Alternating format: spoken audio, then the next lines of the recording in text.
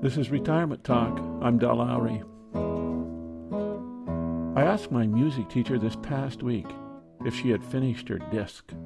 She was going to make a disc of classical guitar music, and I wanted very much to hear it. She has been telling me she was going to make it for well over a year. Well, she hasn't gotten it done. Don't misunderstand me. She is a busy woman. But she has always claimed to want to make this disc. But it just doesn't happen. Something else always pops up to claim her attention. Her business as a teacher of music. Her role as a mother of a graduating senior headed off to college. Her relationship with her husband. Something always takes priority to making the disc. And perhaps it should. Yet she expressed admiration for my managing to conceive of the idea of a podcast on retirement and then learning how to make it happen and then actually making it happen. It doesn't seem like a huge deal to me, but it does to her. I replied that it was a matter of priorities. She told me I needed to make this the topic of my next podcast.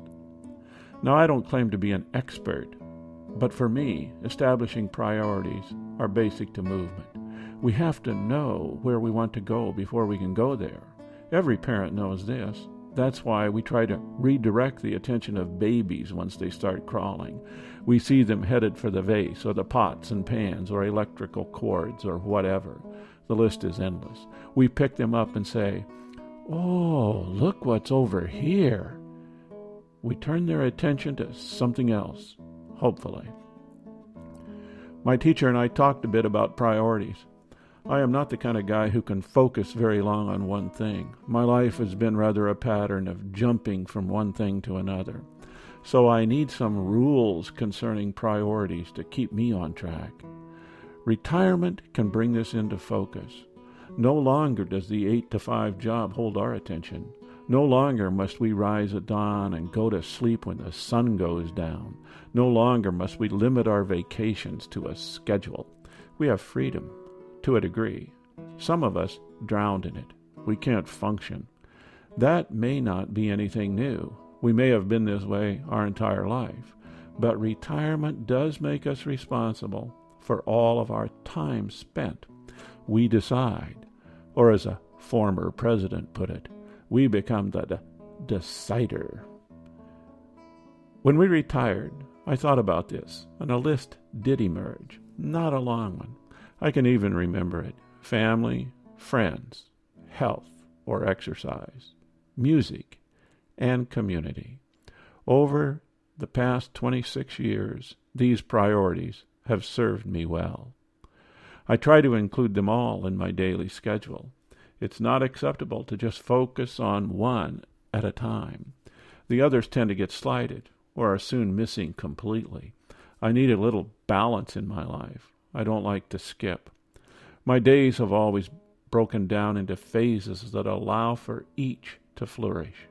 Tai Chi and exercise at the opening of each day provides for health, followed by just a bit of reading for mental health. Then it's a couple of hours of music, followed by an hour of biking or rowing or something physical. The afternoons are then free for community involvement. This is where I can work on projects, this podcast being the current one. Over the past few years, I have learned what is needed to build and operate a recording studio, construct a website, put together a podcast. I am not by nature computer inclined. As a matter of fact, I'm reluctant to read directions, follow anything step by step, or remember where I have been and how I might return to that specific place. All of these attributes are helpful for computer literacy. It has been a struggle. But by knowing that I wanted to create a podcast and staying aimed in that direction, it has become a reality. I've also discovered the power of how to do whatever on the internet. How to fix the sink, how to hook up a printer, how to get the moss off the roof, etc. There's no limit. Of course, that still leaves a lot of hours in each day for family, friends, coffee shops, and serendipity. The importance of priorities don't change much from when we were young children, chasing after kitchen cupboards and electrical outlets.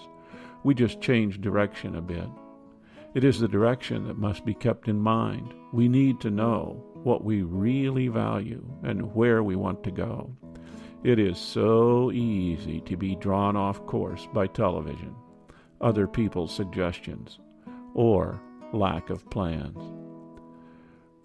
Perhaps life without clear priorities is preferable. Accept whatever happens, sort of Zen-like. Drift with the wind or the open road. I'm sure there's much to be said for that kind of life. It's just a matter of your own priorities. Of course, leading a Zen-like style of life may become a priority.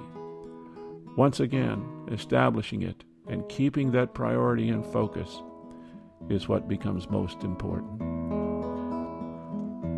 This is Retirement Talk.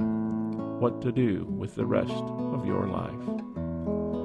If you have questions, comments, or suggestions, contact Del at retirementtalk.org.